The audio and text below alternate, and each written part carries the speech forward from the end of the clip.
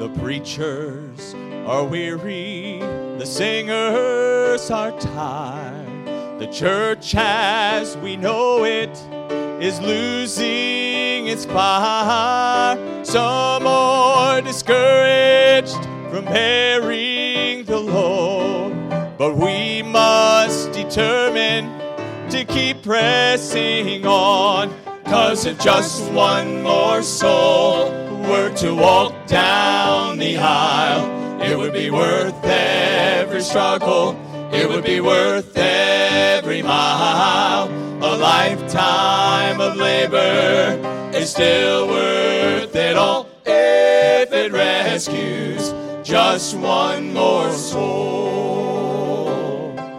So preachers keep preaching and singers go sing. Laymen keep sharing that Jesus is King.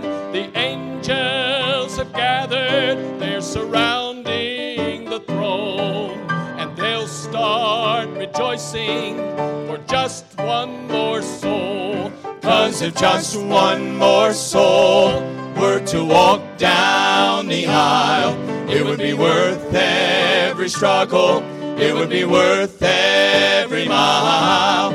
A lifetime of labor is still worth it all if it rescues just one more soul.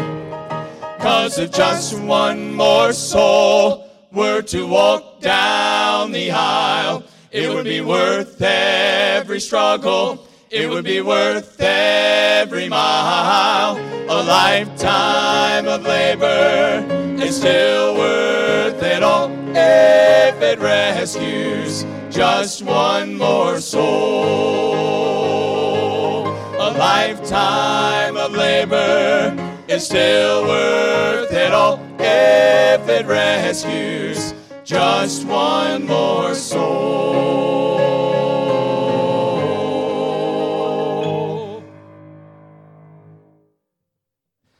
Well, amen. That's a good song, isn't it?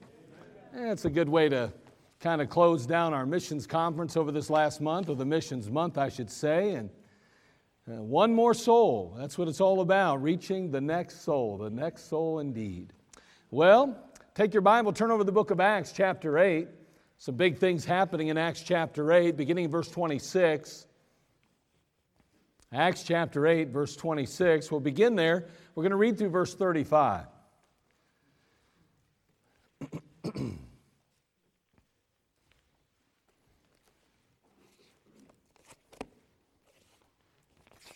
Acts chapter 8, beginning in verse 26.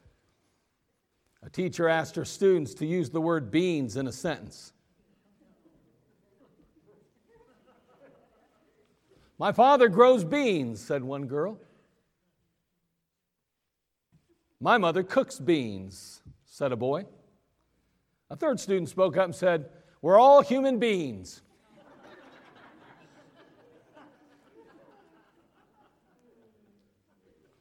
Did you hear about the kidnapping at school? It's okay, he woke up.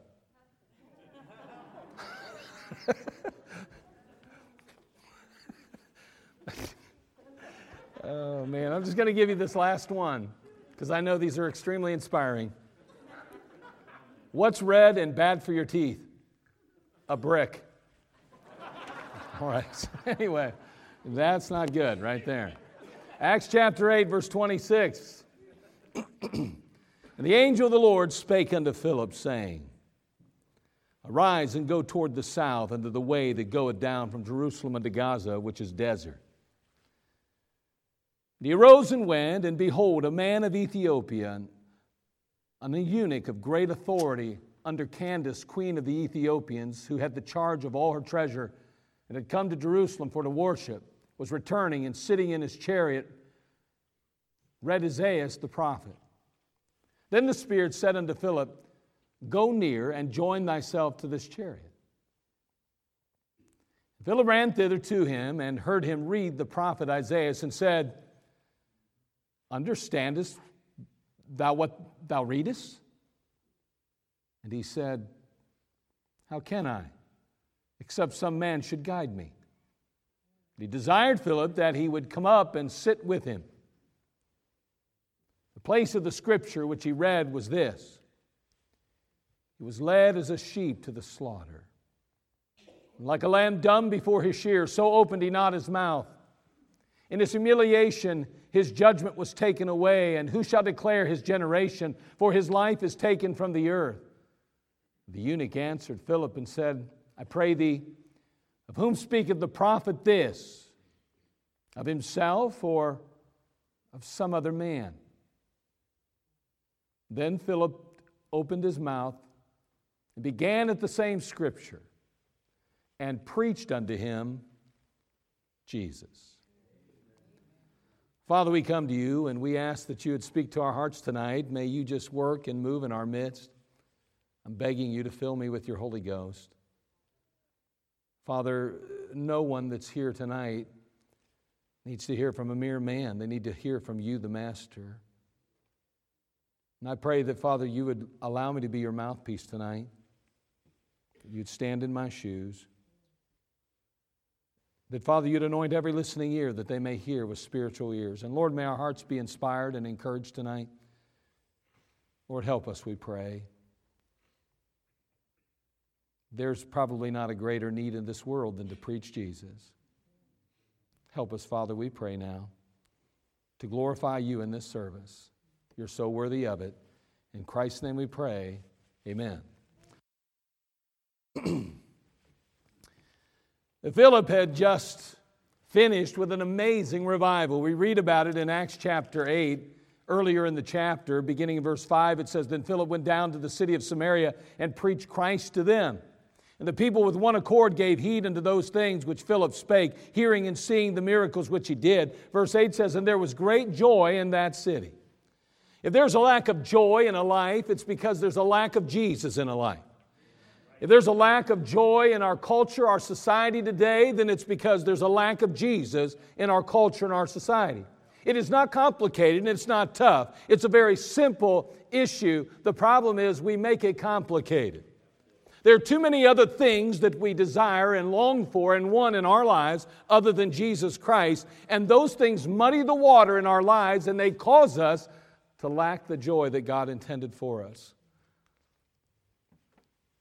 Philip is having an amazing revival. People are being saved. Lives are being transformed and changed. And then the Holy Spirit of God speaks to Philip and tells him to go into the wilderness. And there he's whisked away, where ultimately we see that he meets this Ethiopian eunuch. The place where he read was found in Isaiah chapter 53. In Isaiah chapter 53, you may turn there if you like, chapter 53, beginning in verse 1. We're going to read the portion that the eunuch was reading. And we're going to recognize and understand how Jesus comes up in the conversation. Isaiah 53 verses 1 through 7 says, Who hath believed our report, and to whom is the arm of the Lord revealed? For he shall grow up before him as a tender plant, and as the root out of a dry ground. He hath no form nor comeliness, and when we shall see him, there's no beauty that we should desire him. He is despised and rejected of men, a man of sorrows and acquainted with grief. And we hid as it were our faces from him. He was despised, and we esteemed him not. Surely he hath borne our griefs and carried our sorrows. Yet we did esteem him stricken, smitten of God, and afflicted.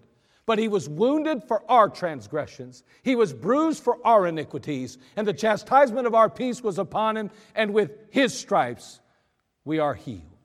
All we like sheep have gone astray. We've turned everyone to his own way. And the Lord hath laid upon him the iniquity of us all. He was oppressed. He was afflicted. Yet he opened not his mouth. He is brought as a lamb to the slaughter, and as a sheep before her shears is dumb. So he openeth not his mouth.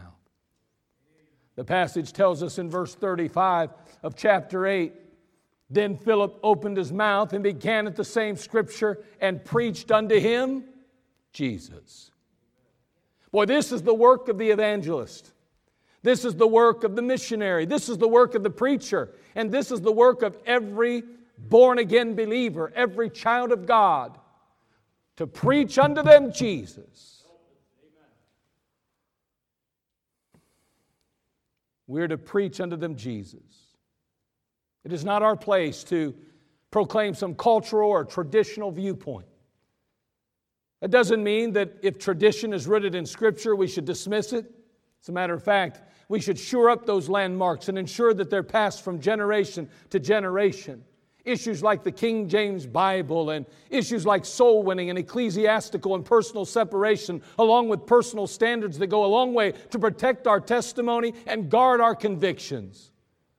Still, there have been and are times where our personal preferences take precedent over the Bible. And that's a problem.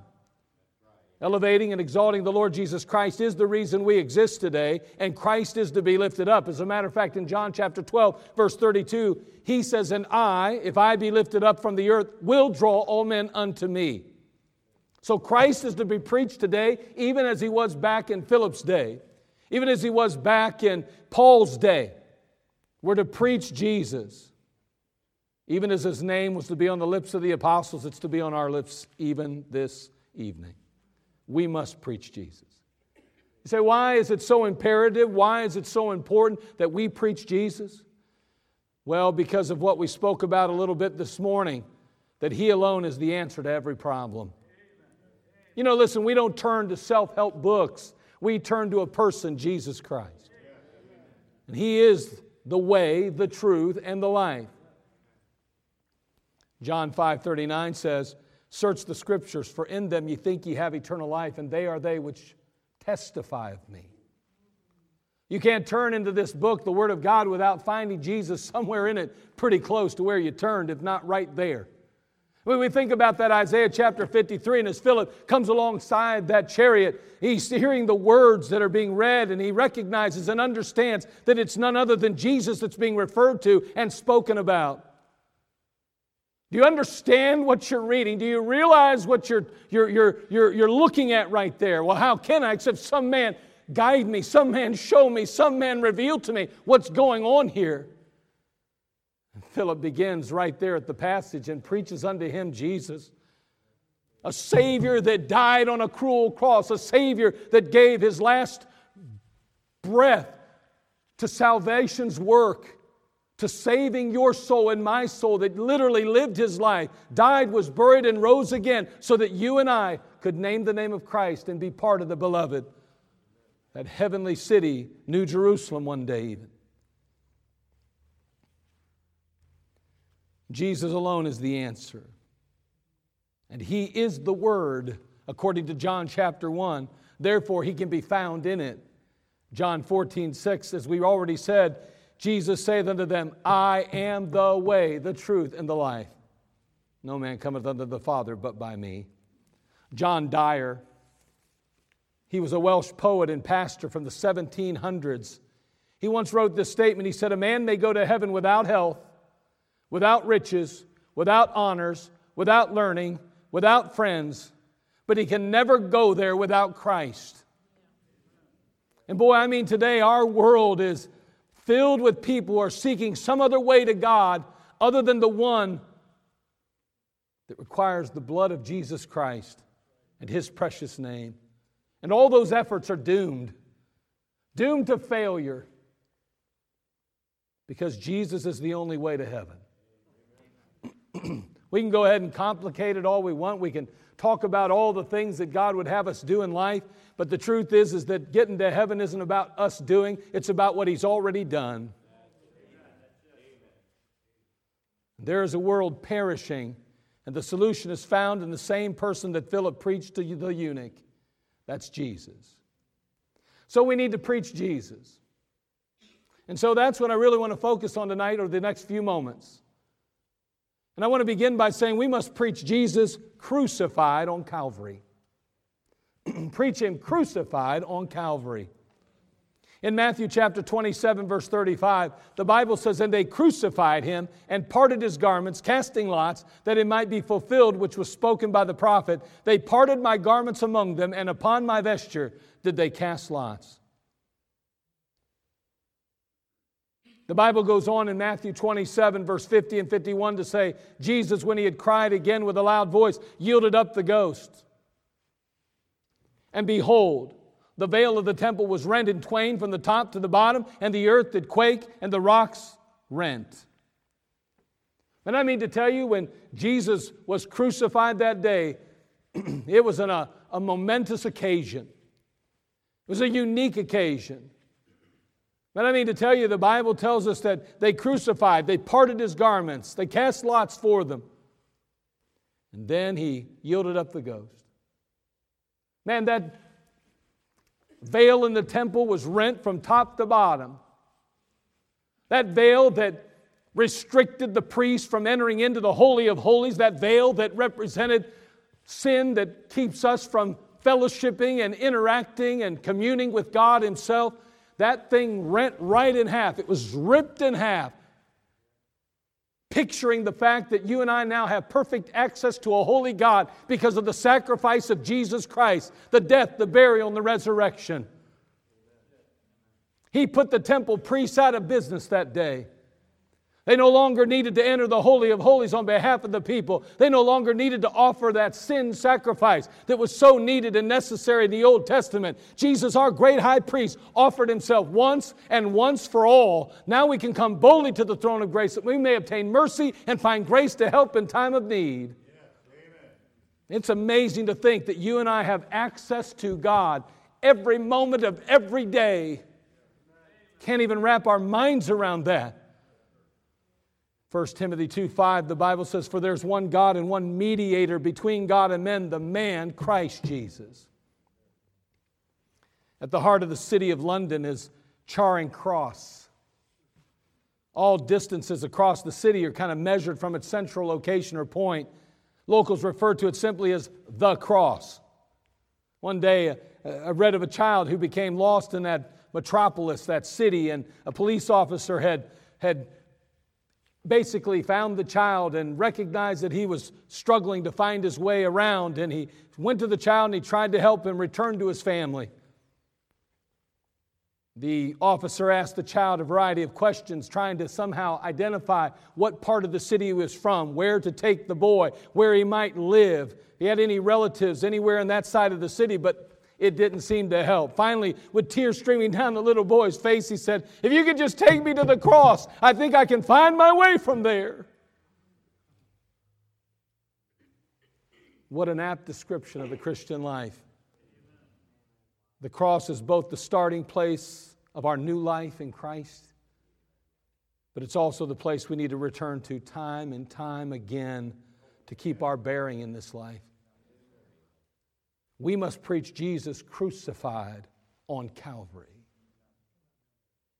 Number 2, we must preach Jesus conquering the grave. Conquering the grave. In Matthew chapter 28, verse 6, you probably know it. Maybe some of you have heard it in all the different Christmas programs and things we've had around here in the past. He's not here, for He is risen, as He said. Come see the place where the Lord lay. He is not here. For He is risen, as He said. A man was speaking with a Brahmin pastor, or priest, if you will, and he asked the question, he said, "Could you say, 'I'm the resurrection and the life'?" The priest replied, Yeah, I can say that." And then he said, "But could you make anyone believe it?" I mean, you could say you're the resurrection and the life, but can you make anyone believe it?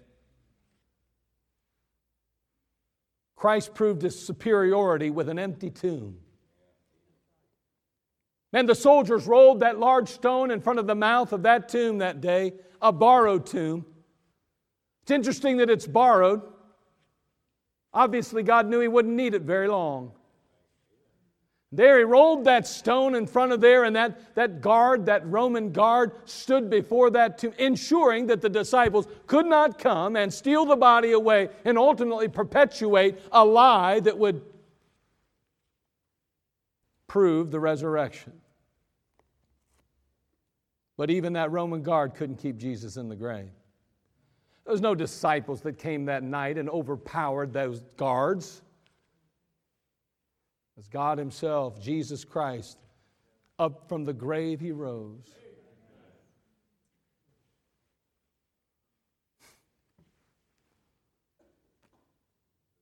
Can I tell you that Muhammad is dead? Buddha is dead. Confucius is dead, and Moses is dead, and all other religious founders and leaders are dead. But Jesus Christ is alive today. He was dead, and now He is alive forevermore, according to Revelation 1:18. Up from the grave He arose. We sing the song, He lives, He lives. Christ Jesus lives today. He walks with me and talks with me along life's narrow way. He lives, He lives, salvation to impart. You ask me how I know He lives. He lives within my heart. Is He alive in your heart today? He needs to be alive in all of our hearts. If He's truly our Lord and Savior, He's alive. And He's in our hearts. And may I say that many religions may have said that they're the right way to go, but you don't hear religious leaders saying, hey, our leader died and rose again. Well, can I tell you, Jesus did? We need to preach Jesus conquering the grave. People need to know that He's not on that cross anymore. He is not in a grave. He is seated at the right hand of the Heavenly Father. He is resurrected, risen from the dead, and alive today, and interceding on behalf of you and I. Number 3, we need to preach Jesus coming again. Preach Jesus coming again. Turn, if you would, to 1 John chapter 3, verse 2. 1 John chapter 3, verse 2.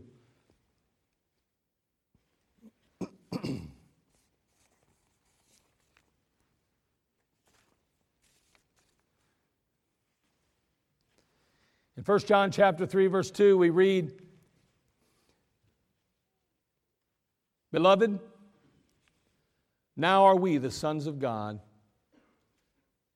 and it doth not yet appear what we shall be, but we know that when He shall appear, we shall be like Him, for we shall see Him as He is. I like that passage in John also, chapter 1, where it says, But as many as received Him, to them gave He power to become the sons of God, even to them that believe on His name. And now in 1 John, the writer says, But now are we the sons of God. We're sons of God by placing our personal faith and trust in Jesus Christ. Now are ye the children of God by faith in Christ Jesus, Galatians tells us.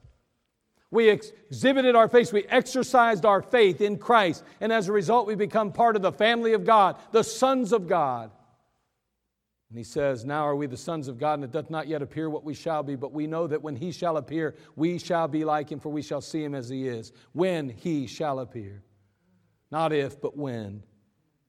We can read passages over in the book of 1 Thessalonians chapter 4, over in 1 Corinthians chapter 15. We recognize that Jesus Christ is going to return in the clouds, and He's going to take up those who have put their personal faith and trust in Him. It's often referred to as the church, the body of Christ. And when Jesus Christ returns, according to 1 Thessalonians chapter 4 and 1 Corinthians chapter 15, that trumpet's going to sound, and up from the grave we're going to come. If you're already dead, and if you're alive, you're going to be translated at that very moment to meet Him in the air and to forever be with the Lord. A gentleman was visiting a certain school, and he decided that he was going to give a prize to the pupil whose desks he found in the best order when he returned and came back. But when will you return? When are you coming back? Some of the students asked. Well, I can't tell you that. I won't tell you that. A little girl who had been noted for her, be pretty sloppy. They'd say disorderly habits, but she was just downright sloppy. She didn't take good care of her desk. It wasn't very neat and tidy. And she said, you know what? I mean to win that prize. You're going to win it? Come on. Your desk is always out of order. It's always messy. I'm telling you right now, I'm going to clean it first of every week. Every week when I get it, I'm going to clean it. But suppose he comes at the end of the week, someone said. Well, then I'll clean it every morning. But he may come at the end of the day.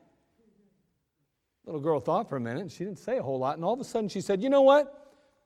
I know what I'll do. I'll just keep it clean." Can I tell you, that's how we need to be as believers today? You realize that Jesus Christ is coming back? And you know, it's easy sometimes to forget that. It's easy to get moving along in life so quickly that we neglect the fact that, hey, He can come back at any moment. And you know what? We, if not careful, can forget even that He is coming back, and we fail to preach the return of Jesus Christ. But can I tell you, one of the greatest motivating factors in a person's life to trust and receive Christ is the fact that He is coming back. And can I tell you what? I don't want to be left behind. Well, I'll tell you what, we need to preach Jesus coming again. We know He's coming in the clouds, and ultimately we know that He's coming back to earth. We often talk about the return in the clouds, where He receives the children of God that have put their faith and trust in Him prior to the tribulation period as the rapture. And then after that 7-year tribulation period, He's literally going to come down to the earth. He's literally going to establish Himself on the throne of David and rule and reign with a rod of iron for 1,000 years. That's called the revelation.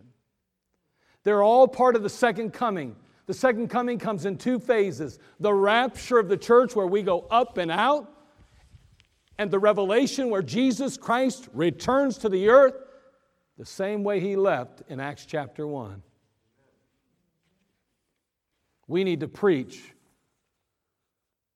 Jesus coming again. And finally, we need to preach Jesus crowned as King. Crowned as King. Turn, if you would, to Revelation chapter 20. Revelation chapter 20, we're going to begin in verse 1 and read through verse 4.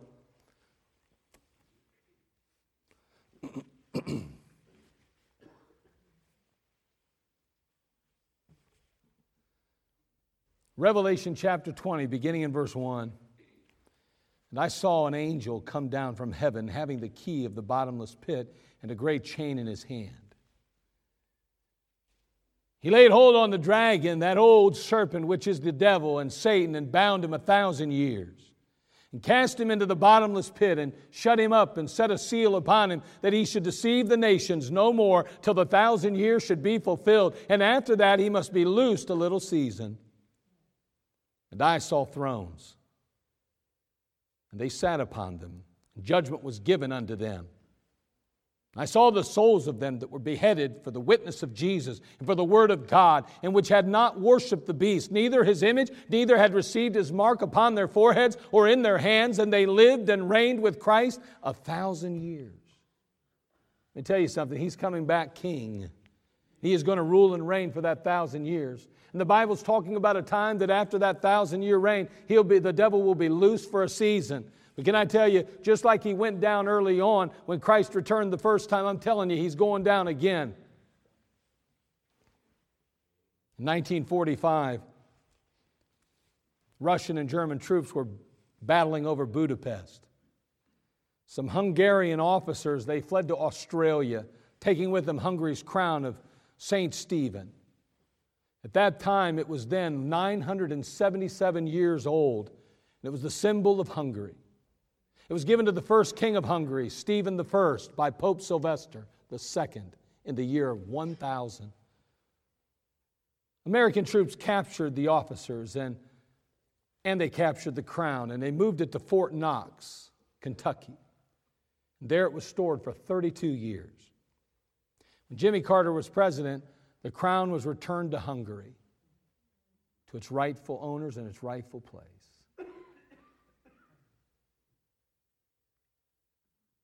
Can I tell you that right now it doesn't seem that Jesus is on the throne, and may I say He's really not. The Bible in the book of Corinthians tells us that there's a little g God. Talking about the throne of the world. Oh, I know He's up in heaven, seated at the right hand of the Father, but the Bible talks about the God of this world. Little g God. Mankind has dismissed the God of creation and instead placed that little g God on the throne. But can I tell you that the throne the crown will be given to its rightful owner. And when Jesus comes back again, He's going to come back the Lion of the tribe of Judah. The Bible says in Revelation 19:12, His eyes were as a flame of fire, and on His head were many crowns. And He had a name written that no man knew but He Himself. Oh, He's going to be crowned again.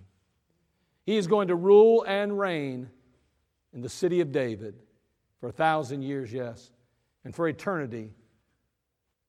No one will take that crown from Him.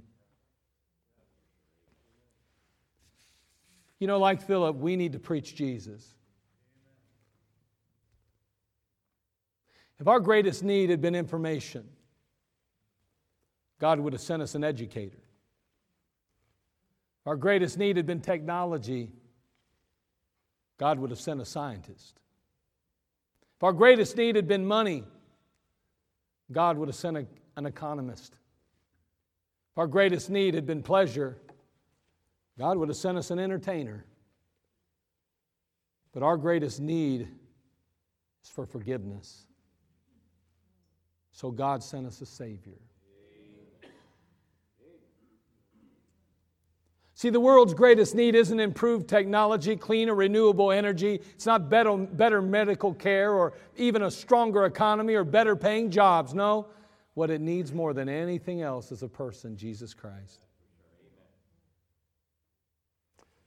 We need to preach Jesus. We need to have Jesus Christ on our lips consistently.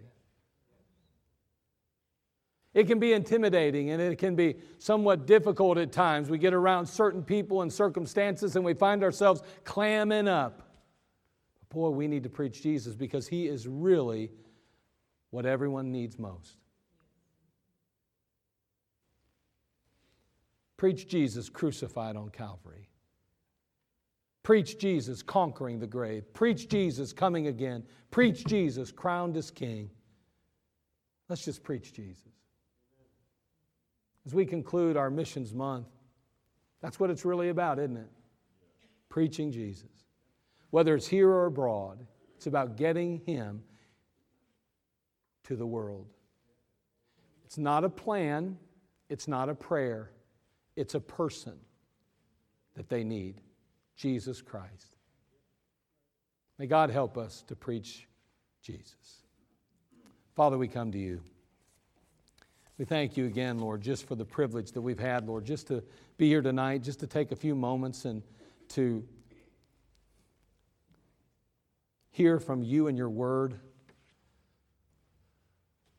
Father, help us to commit ourselves to preaching Jesus, to telling family, friends, and loved ones about Him, sharing with others that we come into contact with Jesus, who died for them, was buried and rose again. Father, we love You now. We need You. We thank You for sending someone our way, for giving us the wonderful privilege of hearing the truth of the Word of God and then ultimately receiving and accepting Jesus Christ. And Father, may You just bless this time of invitation, and may You just meet our needs. And Lord, as we even take time even now to prepare and ready ourselves for communion even, pray, Lord, that You'd bring to our remembrance areas in our life that need confessed and addressed and dealt with prior to receiving communion. As believers, help us, Lord, to do our best to please You with our lives. We're not perfect by any stretch of the imagination. Lord, You know that better than any of us. But Lord, help us to have a desire to do what You'd want us to do, to be obedient. Thank You for saving us. Thank You for including us in Your family. Now, Lord, help us to ever be grateful and to show that gratitude by the way we live our lives on Your behalf. Well, thank You in Christ's name. Amen. Let's all